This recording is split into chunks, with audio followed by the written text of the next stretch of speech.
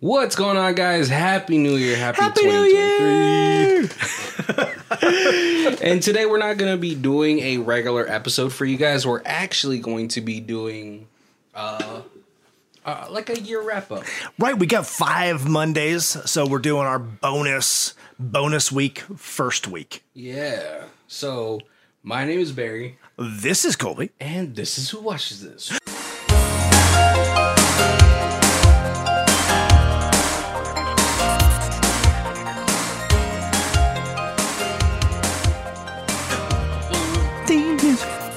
Now, I know you guys are used to us doing maybe a little bit older movies, a little bit more niche movies, but this is like a top 5 of what we watched this year. Right, yep. It's funny, as I was making my list, I was like, oh man, I did not watch movies that came out this year enough. Yes. As I also going through the list, I was like, wow, there's a lot of movies on here that I wanted to watch, and then I didn't. I know. We're sorry, Nick Cage. We didn't watch the indomitable feeling of being Nick Cage. I did this weekend. Oh, did you? Oh, man. I wanted to put a Nick Cage movie because he's having this Cage-a-sance, But yes. The movie I wanted to put on was from last year. Pig. Oh, right. Where's my pig? Yeah, it's funny because there's a few movies that I was surprised were 2022 because I was like, This movie seems like it's been out forever. Yeah. And then there's some movies that I was like, no, I just saw that. And then I looked and I was like, 2020? How far behind am I? And quarantine really messed up a lot of people, Hey, but before we really start, I want to give everybody out there who listens to us a humongous thank you for sharing us with your 2022. And hopefully you'll keep listening to us through 2023. Hopefully we're getting better as we're getting older. That's what old people say. I'm aging like a fine wine. Yeah, man, I was really upset I couldn't put pig in this. I was sad because it's just it's such a the trailer really hits you in a different way, and then when you watch the movie, it's I wasn't expecting this type of movie at all. Because I thought it was gonna be John Wick, but with a pig. The tagline really could have been "Where's my pig." But that sounds more like a Billy Bob Thornton movie. I'm doing Nicolas Cage from Con Air. With that weird southern accent he was. Yes. But yeah, let's get to our top 5s. Colby, did you want to start? We'll go through 5 to 1. Classic countdown. Right. So I have a couple honorable mentions just so that I could have 5 if we had too many of the same movie. Pig's my honorable mention. It's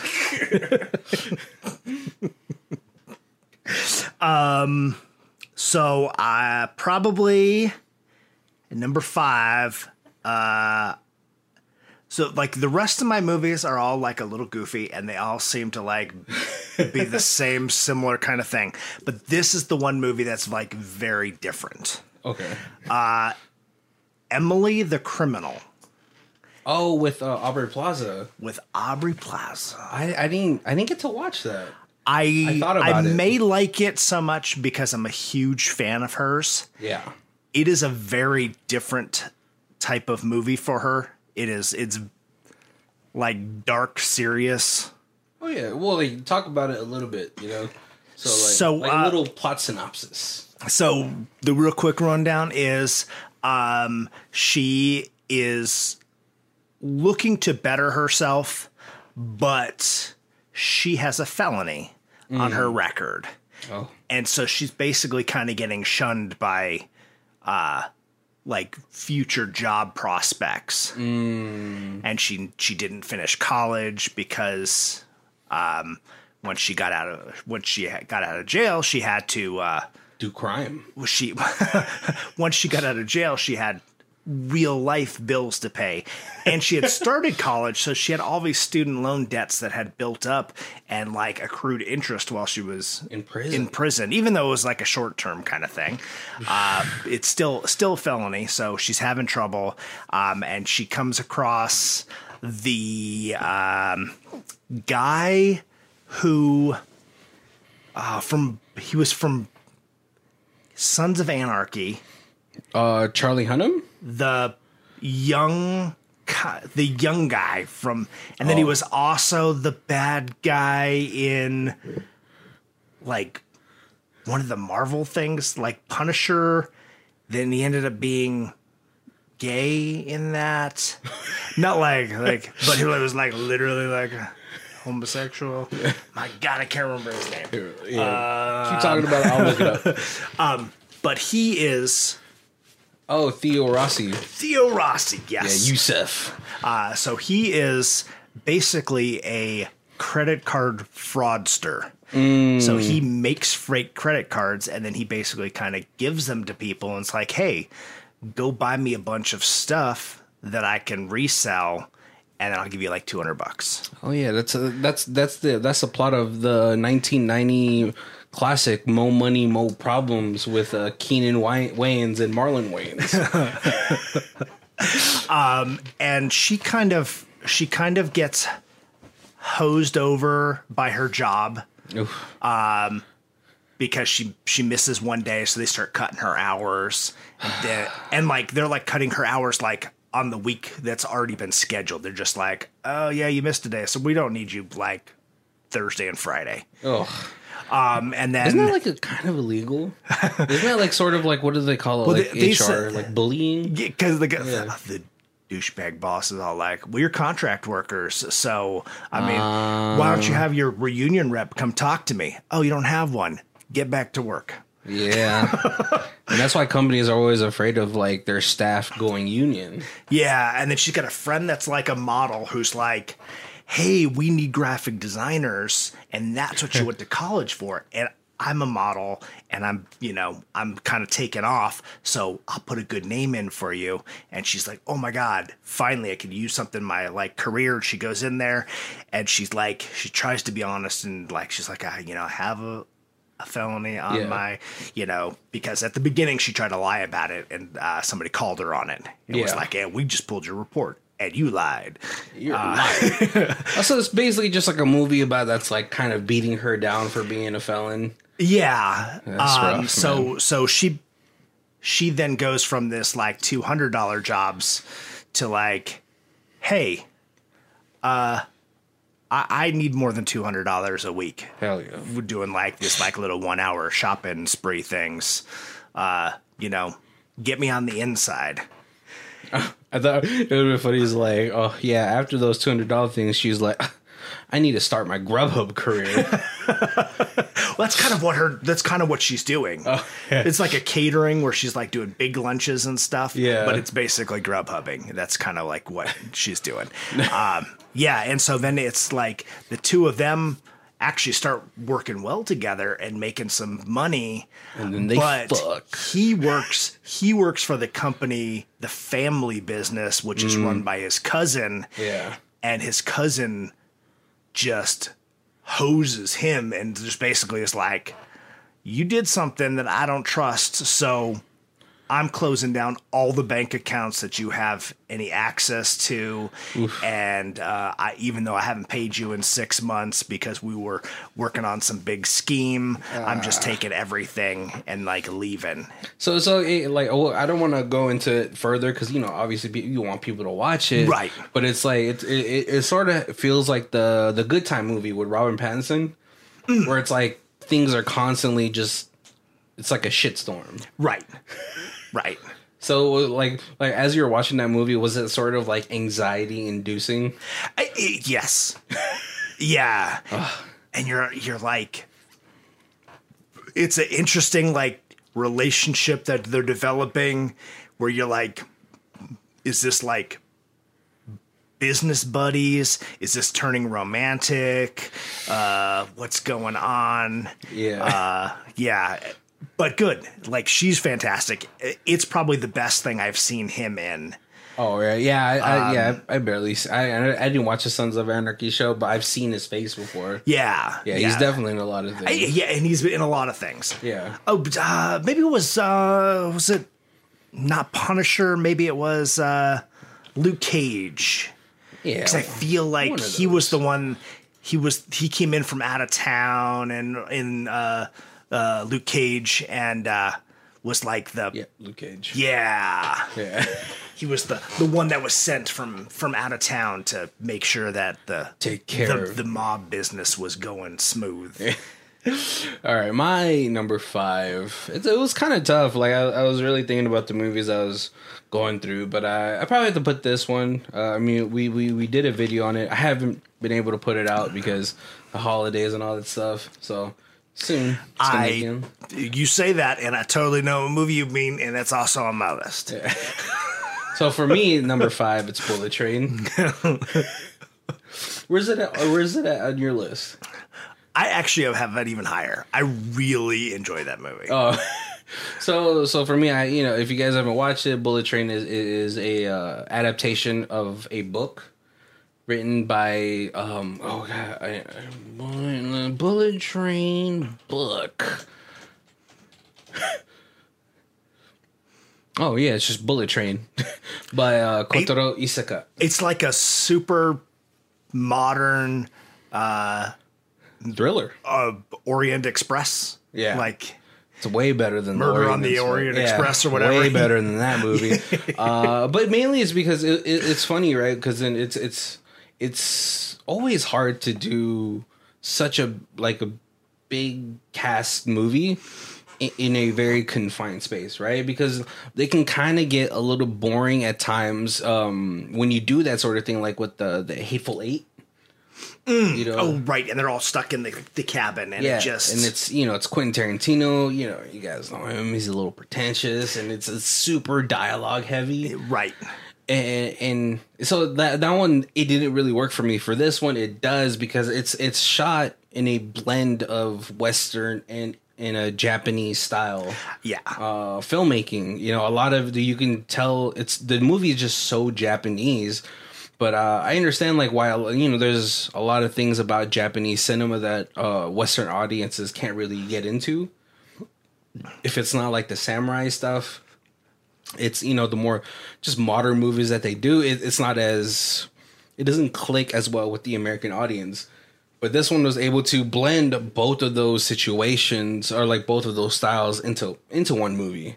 And you have, and then to be able to give almost every character on that movie a backstory in a very quick pace where it doesn't drag on. It would, and I really love the way they did the backstories as little flashbacks. Little, just little, backstories of them, or it's just maybe a 3 to 4 minute clip. Yeah. And sometimes a lot of people cannot like that. It could be a little bit jarring for them, but. Nah, I think they shot it really well. It's super stylized without just being all about style and not substance. Right. And you get a lot of these characters motivations through their dialogue, which sometimes that could feel like an exposition dump. But for this one, you can kind of tell it flows really natural. Right. You have Brad Pitt he talks about how he's coming back into the business. He wanted to do just little jobs, little safe jobs because he's so angsty. Snatch and grabs. Yeah. He's so angsty because then for some reason before he retired, there's all the jobs he was on, people were dying. Right. But he has that I think it was popularized in West Wing, little walk and talks. It's engaging if you feel like the character is going from one place to another without them just sitting down I don't like to do jobs.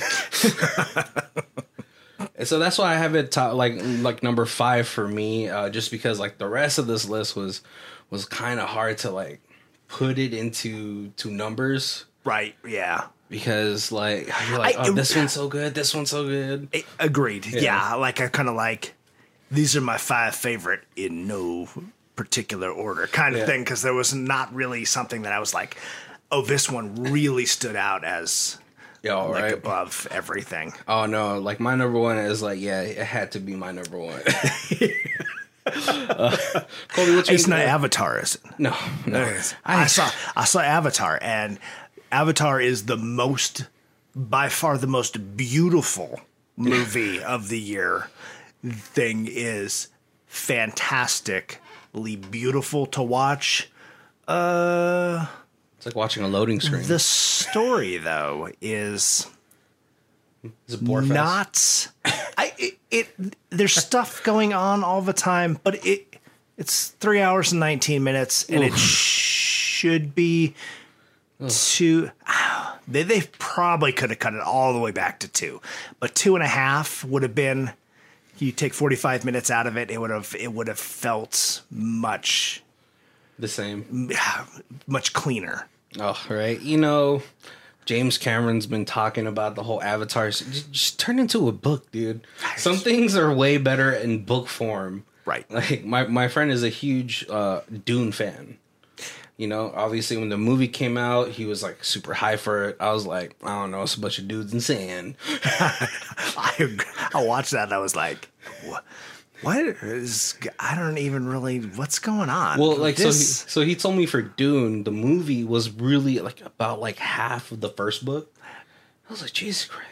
Right. This is the whole movie is like character development. And then like wait till the next movie, because somebody else told me that. Rick Danger told me that. He was like, wait till the second movie comes out. Because now you know everybody, so all the stuff can just happen. And I was like, good, because I don't ever need to watch that first one again. That was rough. But that's because, you know, you also didn't read the books, right? No, but I did see the first... The first movie? First Dune movie from like 82. And that helped me with this movie in no way. That's two totally different books. They're both on a sand planet. That's about it. Yeah, there's a lot of like hidden like connotations in there. And it's just like, it's, you know, I kind of steer away from movies that are just too political. You know, just because it's just draining. Like, you know, I don't watch a movie to like unwind, not get wound up. Right. Colby, what was your number 4? So my next movie, so this one almost didn't make the list because I couldn't believe that this was 2022. This movie felt to me like this came out so long ago. Prey. Oh, yeah. With the Predator movie. It's a nice return to form. I really enjoyed it. I thought it was a great like prequel to the series or whatever, however they're calling it. Well, after those AVP movies, like the whole timeline and everything is just all out of sorts. Yeah. But yeah, this definitely gave me first Predator feels. Yeah, like it's might be controversial to say, but it could even be a little bit better. I kind of was like, I thought about it as I was watching. I was like, you know, as much as I love like those muscly dudes, this one's really good. It is really good. Yeah, this is one of those ones that they made and they learned from the past, and then they were. Even though this was in the past, whatever. It's like the original director came back. He's like, let's bring this back to the roots. Right. Yes.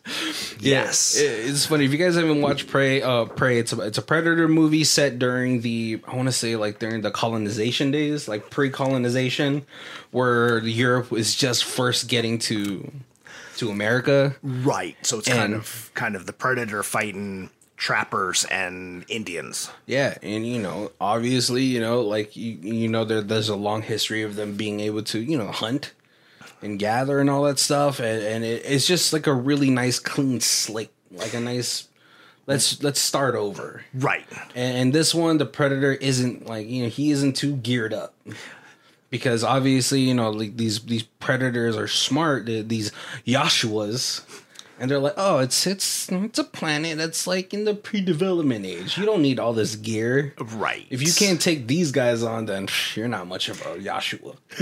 If you guys don't know, Yahshua is it's like their scientific name. But yeah, like usually the movie's like, hey, let's take some people and just throw them into like a forest where they're unfamiliar, and hopefully their past training will give them the ability to survive against something that's hunting against them. But here you got like, these are Native Americans and trappers who spend their entire life hunting and trapping things. Yeah. And then all of a sudden you have like this foreign entity there. And it's like, who's the real hunter? Right. And it's all based it's all based around this one female, like a Native American. Right. I don't know that's the correct term, right? Native American. Yeah. And it's about her like trying to break gender roles, and it's not like in your face. It's like very subtle. She's just like, I want to be a hunter. Right. I can do this. Right. Yeah. She's like constantly competing against her brother, who's like a year or two older and has just passed the manhood test, and she's like, I'm a better bow. I shoot the bow better than him. I throw an axe better than him. Yeah. Why can't I do those things? You know? Like, no, gather some berries, bitch. No, but like he like, even her brother recognizes her skills. Yeah. You know, and it's hard, but that's not really the main focal point. It is kind of the main focal point without it being so obnoxious. Right. Yes. It's not all like in your face. It feels very natural. It's not the end game scene where like, oh yeah, don't worry, we could do this. She has help. That scene is still like the bane of like that whole movie. I fucking hated that scene because it's just like, it's so woke. You could have done that scene, but like, if you didn't just see Captain Marvel rip through a fucking airship, right? Like if it was any other hero, it could have been like, what's her name, Wasp, and then like, okay, that makes sense. Yeah, she does need help to get through that, Yeah. Not Captain Marvel. Oh man, but yeah, that's such a great. Yeah, that is a great pick. I thought about it too, and I was like, oh, but these other movies on my list are just. They're so juicy. It's like I said, it's weird because I feel like it was like 6 months ago I saw it, and I felt like I was a whole year behind. That like this movie has been out forever. I'm finally seeing it. So like when I was like, oh, that's on the 22 list. Okay, yeah. Time is a social construct. It is a concept. Oh man, no, yeah, that's great. And my God, it was one of those movies I was watching with my best friend, and we were watching it, and like we actually, it's like one of those movies that like very rarely do we get vocal during movies because we're watching it, right? Right. But like, man, that one scene with like the brother and the predator, we got so mad. We were like, oh, fucking cheap shot. You're getting your ass whooped. He's cloaked out of there, you cheap. That had to make you mad, right? Yeah. Because man, he was. Yeah, it's hard to say that the girl was better than her brother because he was just chopping him down. Yes. But he's like, the bro. Obviously, you guys know, like, the brother is more physically built, right? And so like he's able to stand toe to toe, where the girl who has like a smaller frame, she has to use more of her wits, right? And she got the cool axe on a rope thing. Oh, right, kunai with chain. Yeah, yeah. It was a very martial art movie, but that's super sweet. I was like, that's smart though. Like she has to be smarter to compete with the physicality of the boys, right? Listen, it's just the same. WNBA, NBA is not the same, right? Right. All right, my number. But if you're at all a Predator fan, sci-fi, like that kind of monster movie, don't be like, I'm not seeing this because they put a chick in it or something. This was, or it went straight to Hulu. That's another thing, because I don't know if it even went to the theater, and I think that's like my head was still like, oh, it went to Hulu because it was still pandemic time when it came out. Yeah, and maybe it was supposed to come out during the pandemic. Who knows? Right? Yeah, I would have definitely loved to have seen this on the big screen though, just because like not even just like for the story or anything, but it's beautifully shot. Like it's nice. Like you kind of get a glimpse of what it might have looked like back in the day. Right. You know, very very foresty. Yeah. I don't know if that's the right word.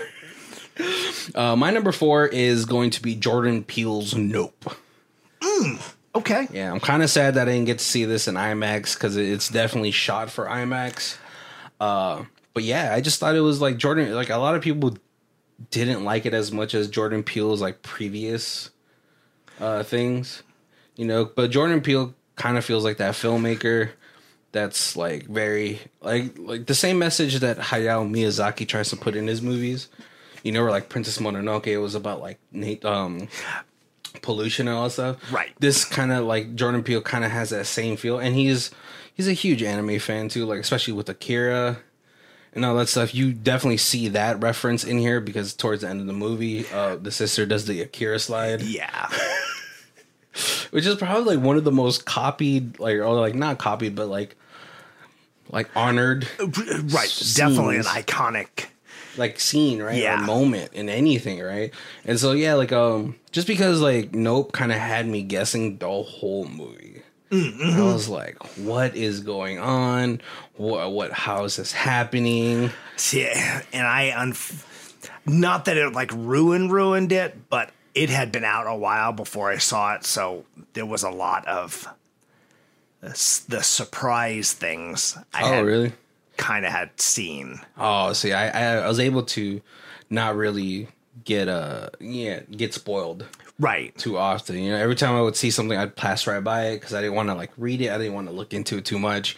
But yeah, like throughout the whole movie, you're kind of like guessing like, whoa, what's happening? What's going on?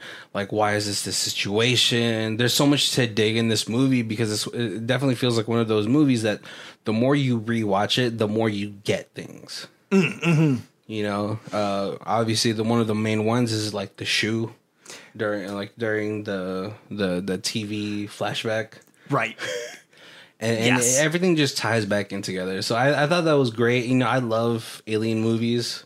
Mm-hmm. And this was such a cool change where the ship was the alien. Yeah. And that's not something that I don't know if I've really ever seen. Right? Like the Blob. Yeah. But that's like man-made though. Yeah. Right? Was it an alien? I don't remember. It came from outer space.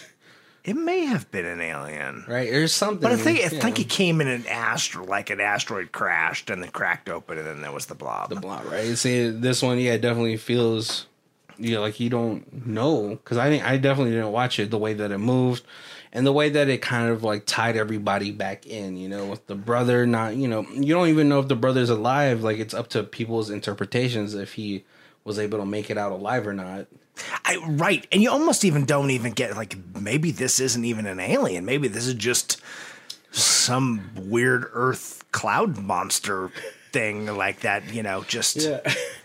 Yeah. And it's very, you know, a lot of people say like one of the other things that's hard to depict in live action media is like Lovecraftian things. And it definitely has like hints and notes of like a Lovecraftian story. Right.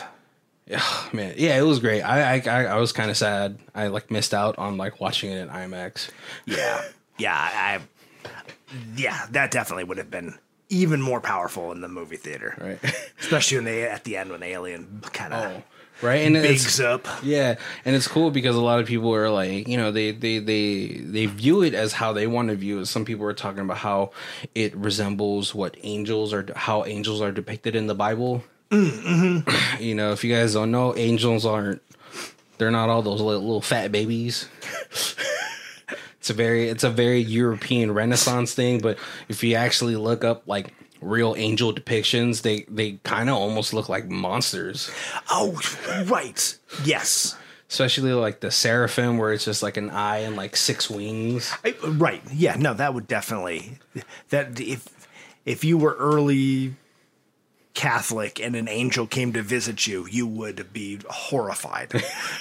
Exactly. Some of them, yeah, they're just like eyes for some reason. Right. Like on their wings and like 3 wings or more. 6 wings. Yeah. Yeah. So some of them look like Pokemon. It's insane. You know, it is. Like there's that one that's like an eye or like just like a bulb, but then it has like all these rings like going around it, and those things have eyes. Yeah, it's insane to think about that, you know. And it's funny. I think one of the best depictions of sort of like Catholicism or like just beings is Dogma. So like one, just not the actual visualization like with Brad Pitt and Matt Damon, but when Metatron, played by Alan Rickman. Right. The late, great Alan Rickman, you know, he's like, oh, I have to talk to her because if you hear her voice, your brains are going to explode. Right. Yes. And that's a good depiction because, you know, some things can't be comprehended, you know, just like H.P. Lovecraft said, you'd go mad. Right. Yeah. There's just too much. Yeah. Just too much beauty. Kobe, what's your number 3? Like I wanted to put this on the list, but I don't think it really counts as a movie. But I absolutely loved it. It was the Guardians of the Galaxy holiday special, but it's only like 45 minutes. It probably doesn't really count as a movie. It's like a TV movie. Yeah. Barbarian. Oh yeah, that's my number 2. So the opposite of this, where I was just saying I liked Nope, but I unfortunately saw a lot of like spoilers beforehand. Yeah. Barbarian, there was so much talk about it, but no spoilers. Like, I don't know if I avoided them well or what, but I went into that movie blind, totally blind, and just like everything was a surprise, and everything was just, each step was better than.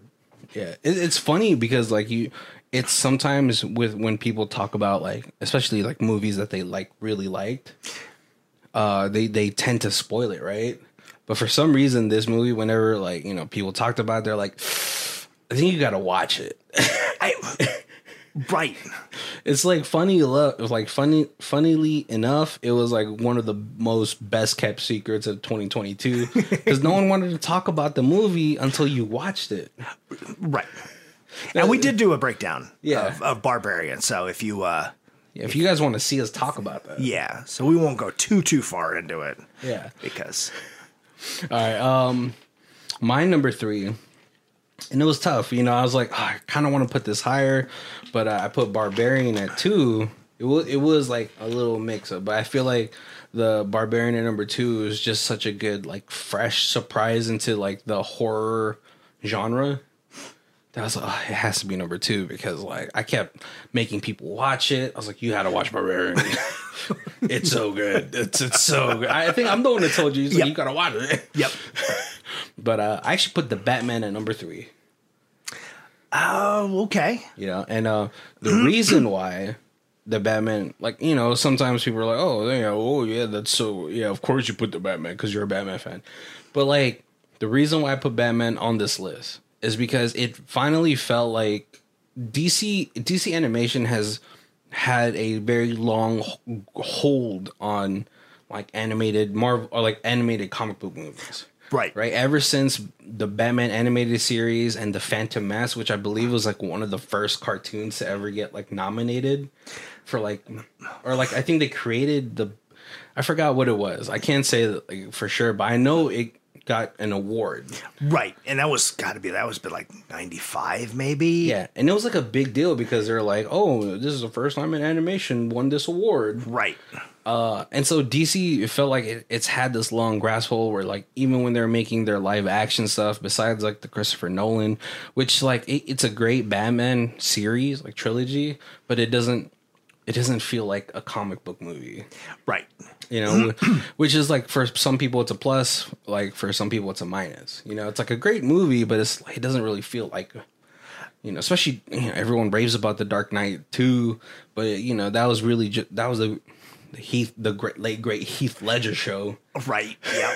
where, you know, and he, you know, probably has one of the best depictions of what you feel like the Joker is. Yeah. But the Batman movie, it felt like it was actually written by the people who write for the animation. Mm-hmm. You know, and there's like this huge, like there's like a documentary about it where DC animator, like script writers, thought that they were going to helm the live action movies. And when they found out they weren't, you know, they're kind of disappointed because like they've already created this universe. It makes so much sense that they would have done it that way. Right? Because it's like the DC movies, animations, the cartoons and all that stuff, everyone loves them. Like you could still talk to people who grew up during that time where like Justice League Unlimited came out and all that stuff. Oh, and yeah. like, oh, I love those shows. Yeah. Even Young Justice. Yeah. Which is great because like when you watch animated movies, they don't have to spoon feed you anything anymore because they're like, oh, you're watching this because you love this. Right. Yep. You know, and so like the Batman movie, which, you know, thankfully it didn't go through the whole Martha died. Martha and Thomas died.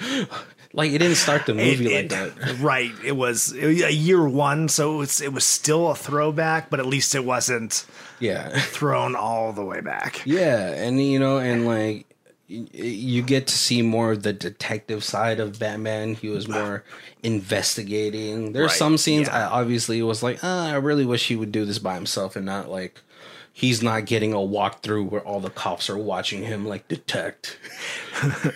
I totally was thinking about putting this on the list too. Mm-hmm.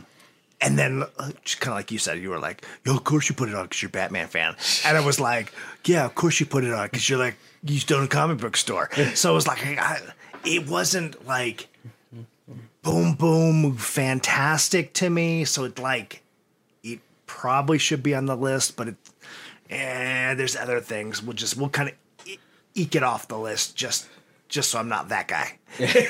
Yeah, I had to put it on the list because it was finally like, finally a comic book movie that feels like a comic book. You know, it felt like a short, like 6 issue series. Right. And, you know, I know like a lot of people are like, it's 3 hours long. You know? But you know, it was you're introducing like a decent amount of like characters in there. You had Catwoman, you had Penguin, you had the Riddler. Yep. You had Gordon, you had Batman, obviously, you know, play Robert Pattinson. I'm still kind of on the fence with him. Like I do like him in the suit.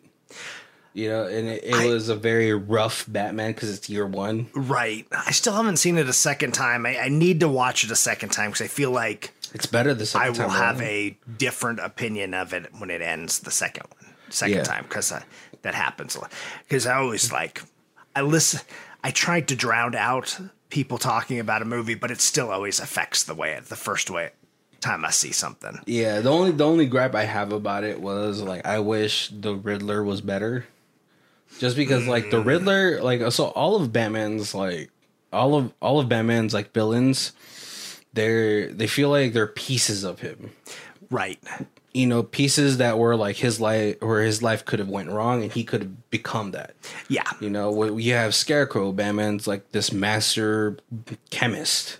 You have, you know, you have the Riddler, who matches his intellect. Right.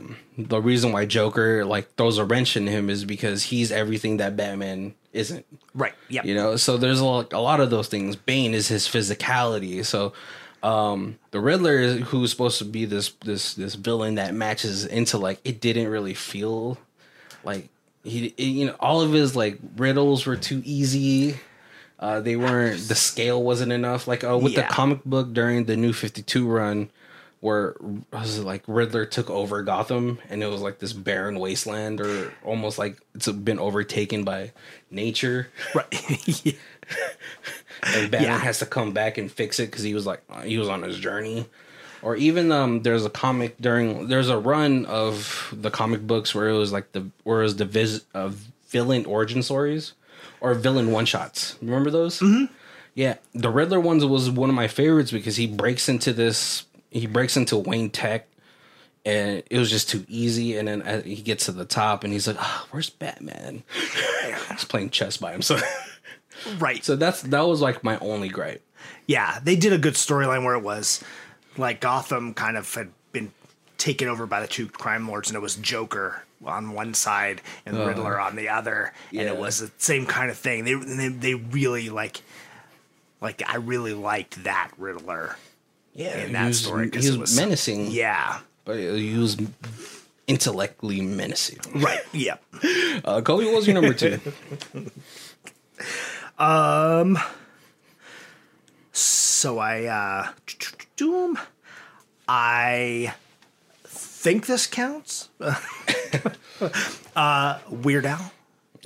And you finally watched it? And I watched this, and I feel like I've always been a huge Weird Al fan, and I know like a ton about him outside of the music industry.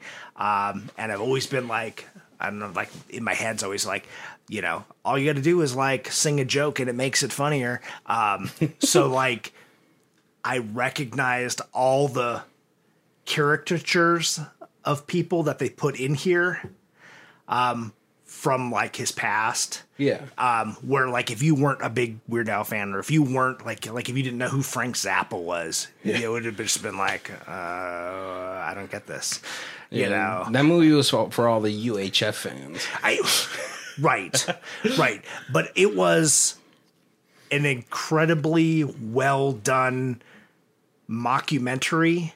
Like it made fun of Weird Al. Yeah. And was pretty much not accurate. It had enough truth that it was like a documentary, but everything was like super exaggerated. So it's like Spinal Tap. It's like Spinal Tap. Yeah, you know, not a lot of people give Daniel Radcliffe, and he deserves way more credit as an actor. Freaking love Daniel Radcliffe. You know, because he's done so many small projects. Yeah, I feel like everything that he's done since Harry Potter ended, he is so much better than he was as Harry Potter. Like just right. He was in like and a lot of range. He's like in like Swiss Army Man. Yeah, Swiss Army Man. That one was like that one had a chokehold on people. Guns Akimbo was just. Like that was his action movie debut. Like that was amazing how much of an action star he could be. I don't think I've seen that. Yeah, I have to put that on the list. I might have to watch that. That movie definitely it's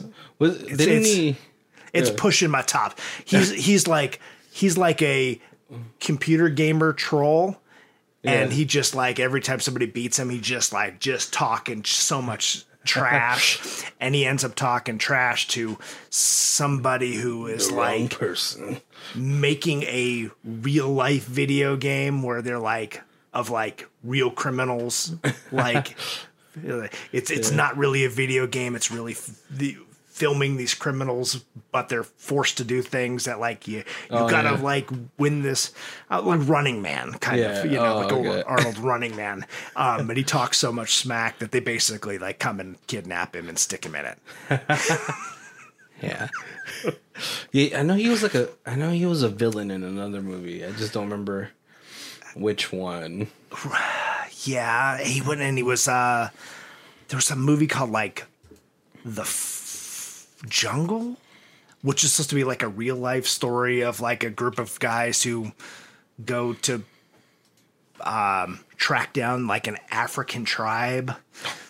And Lost City. is it maybe it's Lost City, and they get like stranded in the forest, like like in like the African jungle kind of, and it is jungle. Oh, okay. And it is like super dark and super intense, like this like fight for survival through the jungle. That one's really good too. Yeah, yeah. He's in a lot of things. Yeah, I don't feel like people give him enough credit as an actor outside of. Oh yeah, I think he was the bad guy, and Now You See Me Too. Mm-hmm. Yeah. Oh man. All right. Here's my number 2. Since Colby talked already about it, we're gonna go Pig. I just love that movie. Dude, were you able to watch your The Indomitable something of Nicolas Cage? Yes. We'll do your number 2. And that's my number 1. Oh, that's your number 1. What's your number 2? So what did we do? No, Weird Al was my number 2. Oh, okay. Oh yeah, because Yeah. I'm supposed to be the Barbie. Yeah, okay. Yeah. Let's talk about Pig, right? Pig is just a really great drama. You guys should watch it. It's not a 2022. It came out 2021, but it's just a movie about grieving and kind of moving on. And so I'm just, he loves his pig, man. And to contrary belief, no, he doesn't fuck the pig. That's good. Always a positive. Oh, have you not seen it yet? I think it's on Hulu. You can watch it. Pig. Where's my pig? I'll have to check that out. All right, you want to do your number? But yeah, so then we got Unbearable Weight of Massive Talent. Yeah. I nothing better to me than a comedian or an actor or a celebrity who can make fun of themselves. Yeah. And that's what this whole movie is him making fun of himself, but it's really well done. It's funny, like not like hilariously funny, but it's funny all the way through, but there's like a real story to it as well. And his co-stars Pedro Pascal.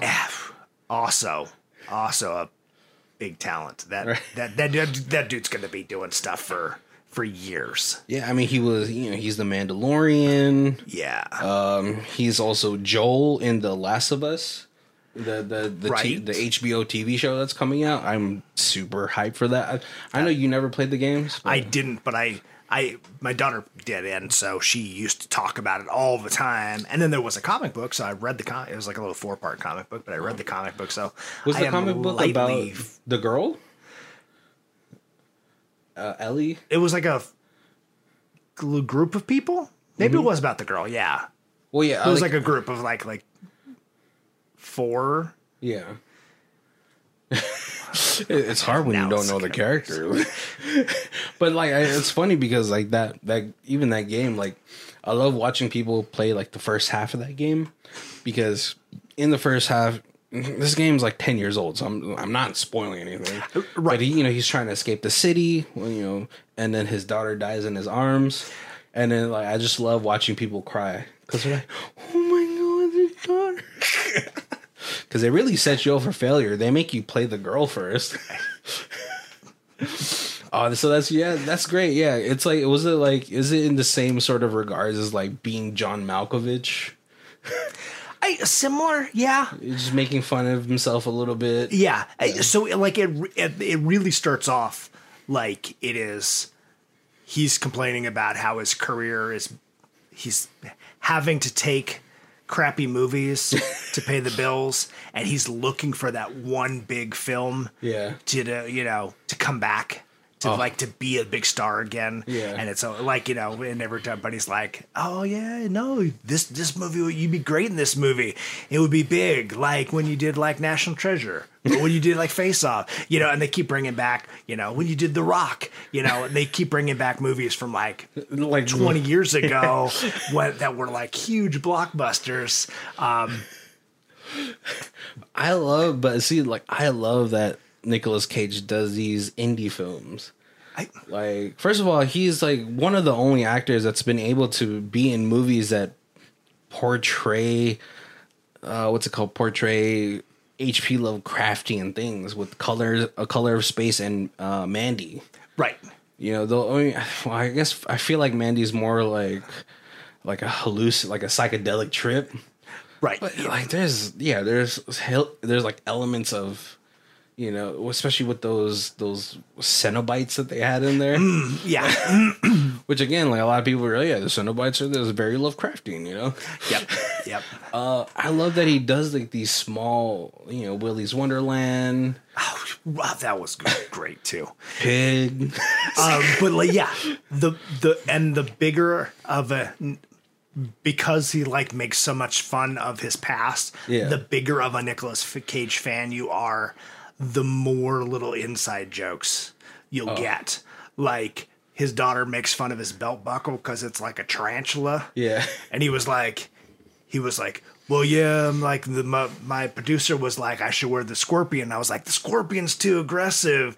And they were like, well, what kind of insect do you want? How about this? And he's like, oh, not the bees. Not the bees. You know, there's a lot of things that you can say about Nicolas Cage, but phony and in is never there. And he makes fun of that because there's parts where he like has a conversation, like current him has a conversation with 20 years ago him. Oh, that's awesome. They generated him as like, oh, yeah. that's sweet. Is it during his A, B, C, D, E, F, G? One of the greatest alphabets ever read on screen. Freaking vampires. I think that's like his most memeable movie. There's no way. And they tell you a lot in the commercials. Yeah. But interesting, a lot of that is misleading. Oh, like Pedro Pascal's really a big Keanu Reeves fan? No, he is. He's a huge Nicolas Cage fan. That part is not misleading, but some of the other parts are misleading. So you get it's a much different movie than you expect. The story wise. Oh, okay. It goes a lot of different places that you don't expect it to. So. All right, my number one movie, and you guys are gonna be like, "Oh, it's because you're Asian." It has to be Everything Everywhere All at Once. It's like one of those movies that hits so many different boxes all at once. I know you haven't seen it yet. I have not seen it. I'm sure that's why it's not on my list. But the fact that this movie it's helmed by two guys, I think this is like one of their first movies ever done. It has this very, it's an indie project pretty much, because they, you know, I've watched behind the scenes where they talk about, well, this is how we did this scene. They did it with a very small team. Their stunt coordinators were these people that run a YouTube channel that does like martial arts and stunt coordinating. It's the two guys during the fight, the guy who put the butt plug in his butt and the guy who put the trophy in his butt. They're the stunt coordinators for the movie. And the fact that they're able to get Michelle Yeoh on board and Data, you know, it's just like, you know, it was such a big movie for him because if you didn't like, you know, hear the press tour or whatever, he talks about like how he wanted to get back into acting because the reason why he got out of it was there was just no acting jobs for an Asian when he was growing up. You know, it's funny that he got like these two big blockbuster movies, which is Raiders of the Lost Ark and Goonies. But after that, it kind of dried up, and he didn't want to play a caricature of an Asian like Gary Watanabe. Yeah, he didn't want to caricature himself. Right. He didn't want to pigeonhole himself into doing this just for the sake of getting a role, which is very respectable. But we didn't see him for how long? Like, you grew up with yeah. I can't say his name. Lee Kui Kwan. It's hard. That name is really hard to say. That's the Asian guy saying. The Asian name is hard to say. But you know, you grew up sort of watching especially Goonies, right? Yeah, that was like your Stranger Things. Oh, totally. Yeah, Yeah, and there was so much stuff. He was also in the Indiana Jones, right? Yeah, right. Yeah, he was a shortstop. Shortstop, yep. Yeah, he had a bunch of stuff like right in a row. It was like boom, boom, boom. And then he disappeared, right? And so it was such a big deal for him because he watched Crazy Rich Asians, and he was like, oh my God, and there's finally like Hollywood's given us a platform to do something. And so for him to come onto this project and absolutely like kill it. Because people are like, there's a lot of martial arts that happen in that movie, and he does them all. Because he's like a 3rd degree Taekwondo black belt. Oh, okay. Right? No idea. You didn't. I didn't know that. I was like, oh, how's Dada gonna pull this off? And he does all of his action scenes really well. He keeps up with who a lot of people consider a kung fu legend. Michelle Yeoh. You're like, how is he gonna perform next to Michelle Yeoh? And they both like awesome. And just the amount of it almost feels like a director's passion project when you watch this, because this movie deals with a lot of people called it the real multiverse of madness. Mm-hmm. Because it deals with multiverses and the multiverse. But you also had Jamie Lee Curtis in this movie. Right, and she's huge, right? Right, she's a OG scream queen, and so But this movie not only deals with like it has a sci-fi effect of being like a multiverse movie, which is already a very ambitious like subject to take on, especially for indie film. But it also deals with like generational trauma for like a lot of Asian Americans can attest to this. Being you too, you're I don't know how your dad was, but your dad must have been from. Do you remember that movie with Robert De Niro and Leonardo DiCaprio? Where he was kind of like rough, like he was like this old dad from the 1940s. And he was an asshole. Yeah, and it deals with like a lot of those like passing down traumas to your children. I don't know if you had to deal with that, but I know like a lot of my friends, Asian American friends who had to deal with like first generation or immigrant parents that came here. And see, I feel like I'm one generation removed from that, because that was totally my grandpa, like my dad's dad. So you're the product of I don't want to be like my dad, so I'm going to treat you better. right. So my dad had already was like, I'll treat my kid better, and then I got the you got even the good a little treatment. Bit like yeah. My grandpa was like the hard ass. Clint Eastwood in Tarantino. I love that movie. That movie is so racist. Right. And my dad's brother is much more like my grandpa than my dad was. Like my dad, because like I don't want to be like that. Yeah. And my uncle was just like, his brother was like, I'm not staying in New Jersey. There's too many colors here. Oh my God. I got to move to a different town where a lot of me's at. Yeah. Oh my gosh. Colby's not saying, in that way. He's speaking it from his uncle's. Right. Yeah. No, I have absolutely no problem with. Yeah. Yeah. You should see Colby's. You should have seen his comic book shop. No.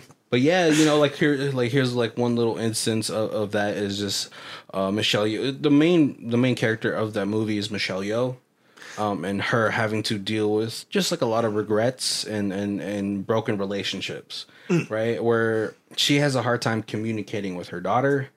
Her daughter in the movie. Also, I think it's like the first time I've seen this actress, but she's absolutely great in that movie as well. But they're having this moment where she wants to tell her daughter, like I love you, I miss you, or something.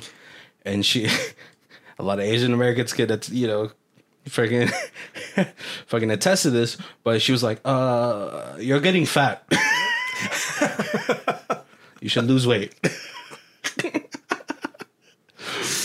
And it's funny if you go on TikTok, right, and then type on the search bar everything everywhere all at once and reactions, you'll just see videos upon videos of just Asian girls just leaving the theater crying. And so I don't know if if Kobe watches this, I don't know if he'll feel it the same.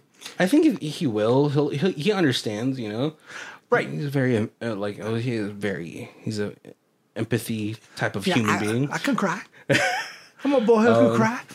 But one of the scenes, which this is not really spoiling anything, but Lee Ki Kwan, his character in there, and Michelle Yeoh, they're in a different universe, and Michelle Yeoh explains to him "Oh, I'm this is what would have been our life if we had stayed together," and they're both super successful, right? This line, I'm gonna tell you this scene because even if I tell you, you'll still see it, and you're you'll still connect to it some way, right? But they're both they're both very successful. But he's he as he starts to leave, he tells Michelle Yeoh, he's a life of just doing laundry and taxes, I would have really liked that as well. Even though he's this hyper successful businessman, right? When she explains to him this life that they had where they just owned a laundromat, he was I would have really enjoyed that. And I was when I hit that scene got me crying. I was crying. You'll watch it. You're a business. You're a small business owner. I'm sure I'll tear up. Oh man, but that is that's Colby. Do you want to hit us with your honorable mentions list? Mine's Pig. So someone's gonna come away from this episode. I was I gotta watch Pig. Okay. So and then my so Bullet Train would have also been on there. Okay. So I replaced actually put Weird Al for Bullet Train. Bullet Train I would have been my second because I really did enjoy the movie. But the other movie, and I also thought this was older, but Kimi, Kimi, it's Lenny Kravitz's daughter's first big role. Maybe not it's her first big role, but it's the first. Well, yeah, she was in the Batman. Right, yes. Yeah, but I think this was before that. Oh, probably. But I thought this movie was really good. I thought she did a really, really good job on it. Oh yeah, it was what would you describe that movie as? What kind of genre? So definitely a psychological thriller. Oh. She is in charge of basically kind of phone calls and stuff that for a security system. Okay. She reviews them. Oh. And, mostly is just to make sure that, things are going right. But then she overhears something that she's not supposed to overhear. And she reports it. And they're just then that's not important. Just go ahead and delete it. But Don't worry about that. But it bothers her. So she kind of keeps monitoring the interactions, and you're curious. Yeah. Curiosity killed the cat. Yep. Oh, she's in a lot of things. Wow, I didn't realize she was also a Catwoman in the Lego Batman movie. She is in way more things than I knew. Just going through that, I'm that's a whole list of stuff. Well, I don't really picture you I gotta watch all the Zoe Kravitz movies. Wait, does Shia LaBeouf have a brother? Sorry, I'm searching for things. Right? Ryan LaBeouf doesn't even have a photo.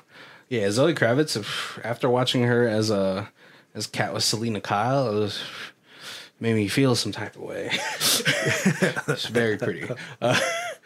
What is there anything? Was there anything else on that list? No, I think that's everything that we didn't.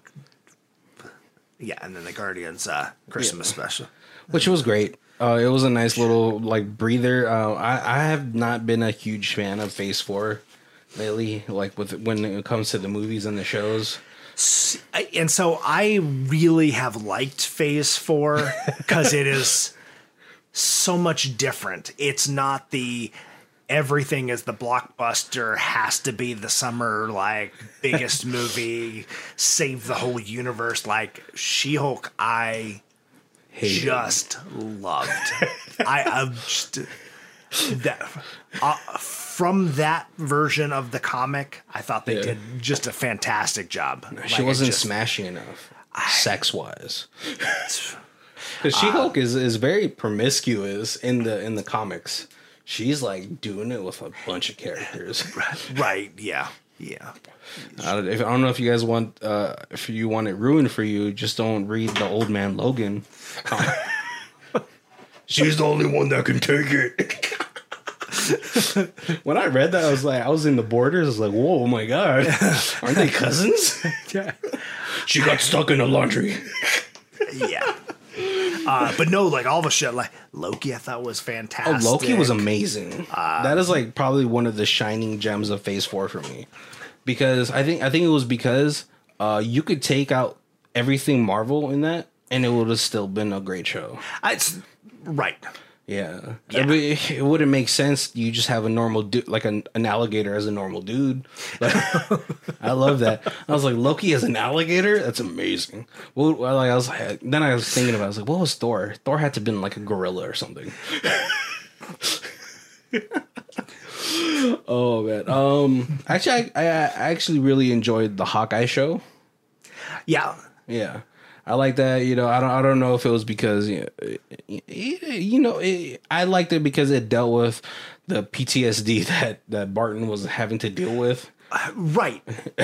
Him trying to live through, or trying to work through his guilt of being Ronin, killing, mass murdering criminal organizations, also having to deal with the death of Natasha, while with his family, him being deaf.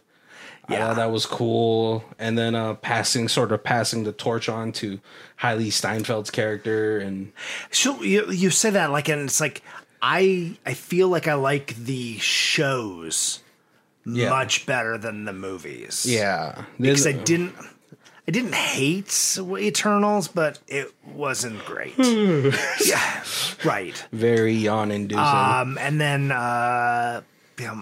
Black Widow was a couple years too late. Right. Yeah, a couple years too late. I was like, why are they fit this movie, and then it's supposed to run into, what was it called, Infinity War? Or yeah. And I was like, it's too late. It's too late for that. No Way Home, really, it was just a nostalgia thing for me. Right, exactly. Yeah, I mean, there's always that, like, my joke is there's a big difference between a good movie and an entertaining movie, and that was definitely an entertaining movie. Like, it was. I'm glad I saw it. It was good it was entertaining all the way through, but that wasn't necessarily a good movie. Well, what made and I kind of felt that same way about Love and Thunder, Multiverse of Madness. Oh, yeah, that was the Scarlet Witch show. Love and Thunder, I feel like I liked it better than a lot of people because I kind of, and I don't know if it was intentional, I kind of got the joke that this is the whole story being told by Korg. Yeah. And this is how he would tell it. But like they didn't make that obvious enough. And so if you didn't pay attention to that at the very beginning, you would have been like, I can definitely see why you're like, why people were like, this movie is just overly silly, and all like girl power, and they made Thor just like a big lug, and it's like he regressed. Because I felt like, even after like what's it called, Endgame, I was like, no, Thor has like a lot of issues he has to like work through, and the movie was it was overly silly. I understand it was from like the perspective of Korg, but I think it's because Disney was like, well, Ragnarok worked so well, so we need Taika Waititi. I need you to up the ante, right?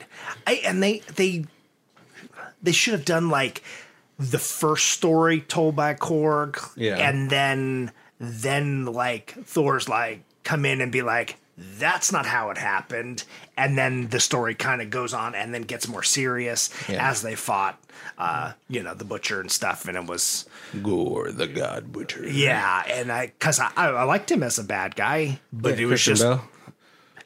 he was only in it like half as much as he needed to be. It sucks though, because like the Gore the God Butcher run from the comics was so dark.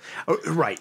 You know, and I think like, you know, they had, you know, they did it from the perspective of Korg, but the subject matter was just, like the way even the movie starts with like the devastation of Gore's like planet and people, right, and the betrayal of the gods in his eyes was like such a dark way to start this movie, and then it goes into this like bright colored goofy portion, and it kind of like the tones don't match. Yeah, I really wish they would have went darker, not as dark as Dark World. Dark World sucks. But if they had kept the same consistent tone, it would have been a way better movie. Yeah. Yeah. And for No Way Home, I just thought the premise of it was silly. It's like, oh, we can't get into college. It was like, dude, you don't need college at this point. You guys are like all geniuses. You guys just start your own business and work your way up through that way, you know? Right. Yeah. Paul Rudd's doing really well being known as Ant-Man. Come on, Peter. You could be that too. No. Peter's identity is like one of his biggest like focal points in the comics. Right. For people not knowing who he is. But and then I didn't see Wakanda. Yeah. The Black Panther 2, and I legitimately have not heard really anything about it. Yeah, I've heard mixed reviews. It's like, you know, it's funny because even Chadwick Boseman's family is like, you guys should recast him. Recast, Black Panther. He's such a powerful character for like, the African American community. You know, it's like all these kids can finally have a hero to really look up to. You guys should just recast him. You know, so like I was like, if his family is saying recast him, right. Why not? You know, because like Michael Coogler still had the original script, or before he found out that Chadwick Boseman had stage 4 cancer or something like that. Yeah, he still had this, but I don't know. Like I haven't, like my best friend told me about it. He's like, you can, you could watch it. Yeah, it's all right. Yeah. He felt like it was like another like a woke movie. And it's like, I was like too in your face. So like Phase 4 stuff, I haven't really been. I mean, I've watched it because what else is there to watch sometimes. Another thing that we have to talk about, because we have extra time during the end of the month, so let's talk about this now, right? We're gonna start this new year off right.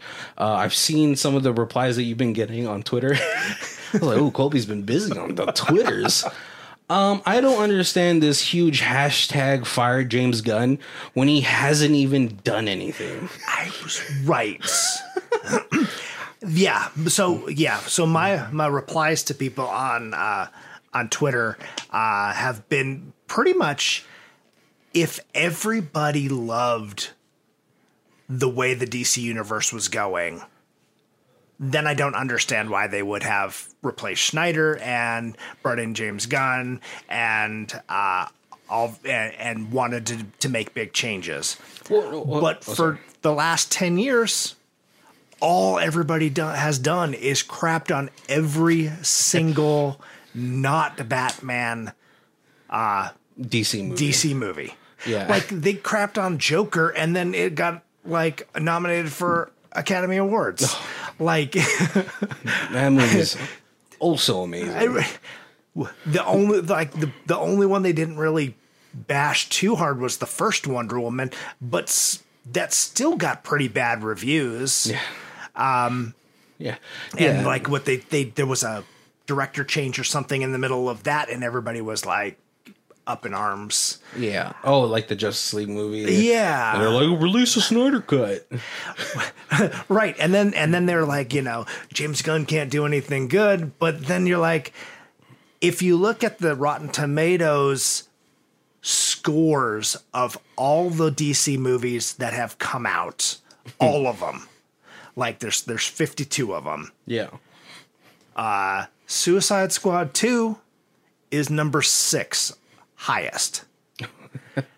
The David Ayer. The next one that is not Wonder Woman 2, not Joker, not Harley Quinn. Mm. The next one on that list is number 26, which is the Schneider cut. And it's like number 35 is the not Schneider cut of Justice League. But there's like everything else in between there is all like all the old Batman movies, all the old Superman movies, like it's everything pre-Schneider. Everything pre-Schneider. So like it's really like I mean like he did a lot of good, but he's not the face that's going to make DC compete against Marvel. Yeah. So okay. So I have to do one correction. Snyder didn't get fired. He stepped down because his child committed.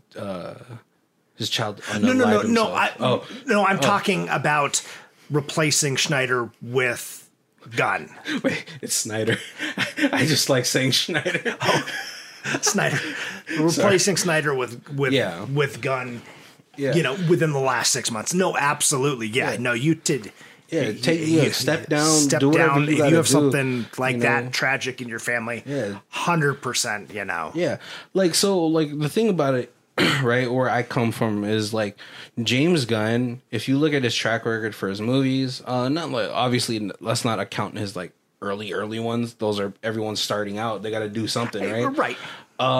But Snyder's been able to take a couple of properties and make them into like household names. Right.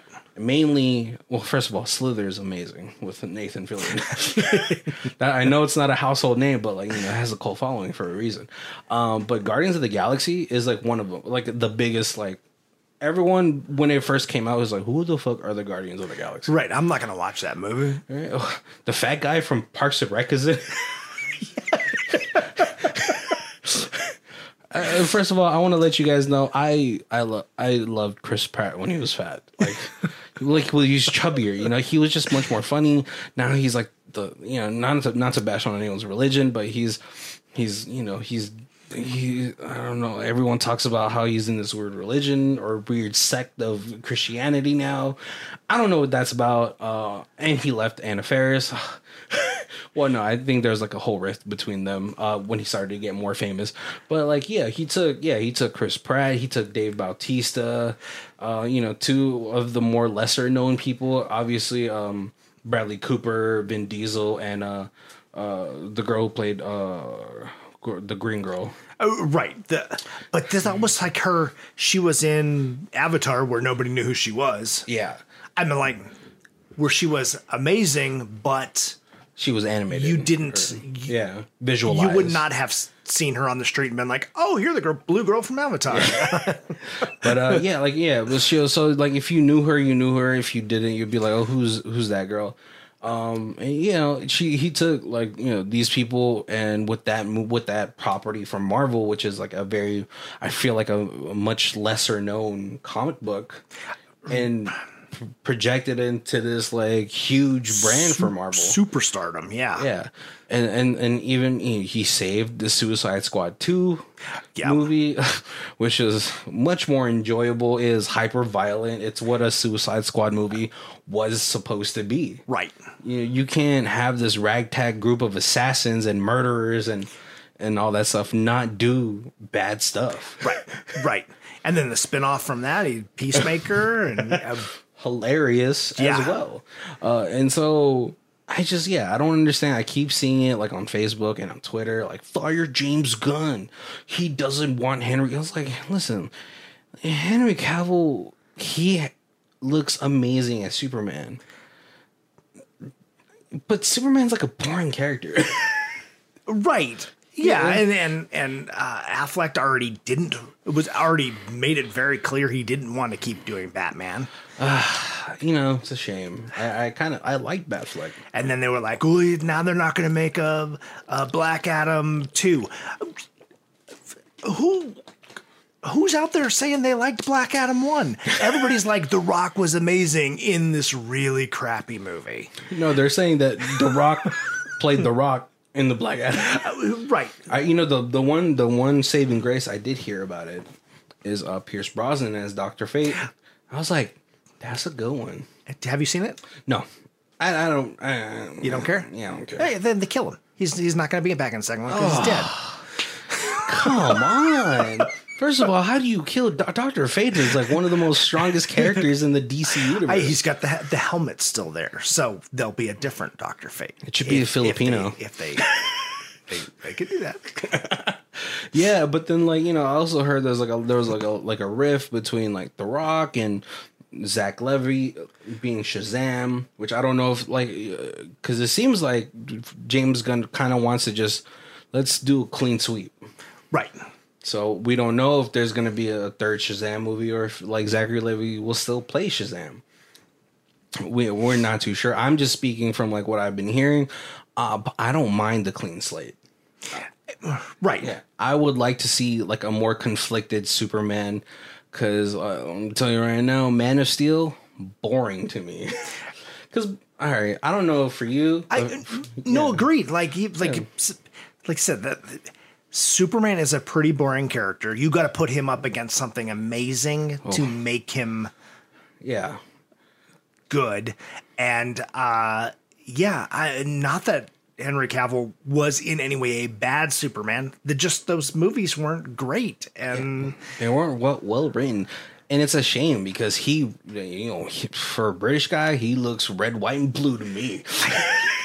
Right, America. Right. So if you get you start the DC universe from a Guardians of the Galaxy side, where you start bringing in like DC's got a plethora of great characters that are not the big three. Yeah. I still don't mind the big three, though. Don't get me wrong, but the way that Superman is portrayed in the Snyderverse, it's just so dreary. But then when you read Superman comics, it's so bright. Superman is supposed to be like this beacon of hope. Right. He's supposed to be like happy. Yes, he can get conflicted. Give him obstacles that he has to go through, but it's just going to be different obstacles because he's such an all-powerful being. Now, if like he's like James Gunn has said, he wanted to start Superman from a younger age, and that's fine. Like I want to see that. I want to see him struggle to be Superman. Right. And then by the end of the first movie, he is Superman. And people are going to be like, well, Henry Cavill was traumatized in the first one. It's like, yeah, but Henry Cavill he also had to go up against Zod. Yeah. Grodd. No, that's Gorilla Grodd. And realistically, he shouldn't have been able, like, first of all, he shouldn't have killed him. That's not something that Superman does on a whim. Right. And also, Superman should have got dog walked because Zod is like this Kryptonian warrior.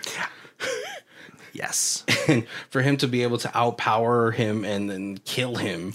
Right. And like, I hate to compare it to the old Christopher Reeves one, but like Zod whooped Superman's ass. And it was basically Superman had to trick Zod into going into the Phantom Zone. Yeah. So like it would be nice if they take a little bit of Smallville, build them up that way.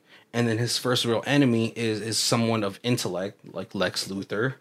Right. And that could be the first movie, you know? He could be, like, super betrayed by Lex Luthor, who he thinks is his friend. And, you know, we'll go that way, you know? And then in the second movie, you can give him freaking Doomsday. And then, you know, and then third movie, you can give him Brainiac or something. I don't know. Right. Or not do Doomsday again. Oh, but I love the Doomsday. Like, the Doomsday lore is so amazing to me because it's literally, he was manufactured, right? Yep. And he's a being that's supposed to constantly evolve. He's like the epitome of, what is it called? Like the Darwin theory, whatever. The only the strongest will survive. Yeah. Theory of evolution. Yeah, you know, because Superman can't kill him no matter how hard he tries. He's thrown him into the sun. And he survived that. He's the ultimate Superman, like, being. Oh, you know, a second movie could be Lobo. Lobo should be. He's so hot. Yeah, Lobo should be a movie. Yeah. Lobo should be his own movie. Right. He could be DC's Deadpool. But he's, like, having sex. But yeah. Obviously, DC has a plethora of people to pull from. Right. Huge. So yeah, I just don't understand why people are just like fire James Gunn when he hasn't even gotten started. Yeah. And so hopefully this doesn't affect him. Hopefully he's able to put out the type of movies that he wants, because he's the spearhead. He's like the CEO, the co-CEO of it, right? Right. Yep. And so I don't think he's not gonna be directing all of the movies. Right. Yeah. No, he's basically he'll probably direct some, but he's basically the one who approves all the movies and then makes sure all the movies are coherent with each other. Yeah. And so just, and the fact that he's working with comic book writers makes it even better. Right. You know, hopefully he collabs with some of the old school like Warner Brother writers for the animation portion of it, and then you guys are going to be golden. Just relax. All right. I don't even think Zack Snyder wants to come back. Zack Snyder is an amazing visual arts director. Story-wise, let's be honest. Yeah. Let's be honest. All right, we've gone long enough. I know, 30-minute tangent about the state of DC and Marvel right now was an unexpected one. Hopefully you guys appreciate it. Hey, but it is the very beginning of 2003 and 2023. 2023. Yes, we went 20 years back. And it'll be very interesting because we will have from this conversation. This end conversation, we will have a lot of answers by the end of 2023. All right, we should do a 2023 recap. Yeah, we'll listen to this and make fun of how bad we predicted things. All right, guys. Well, thank you guys for joining us. Hopefully, you guys had a great New Year's Day. I know you guys are going back to work. But hey, new year, new you. You know what I'm saying? Right. Yeah. Stay positive. Stay focused. Make this year better than the last year, right? Even if the last year was great.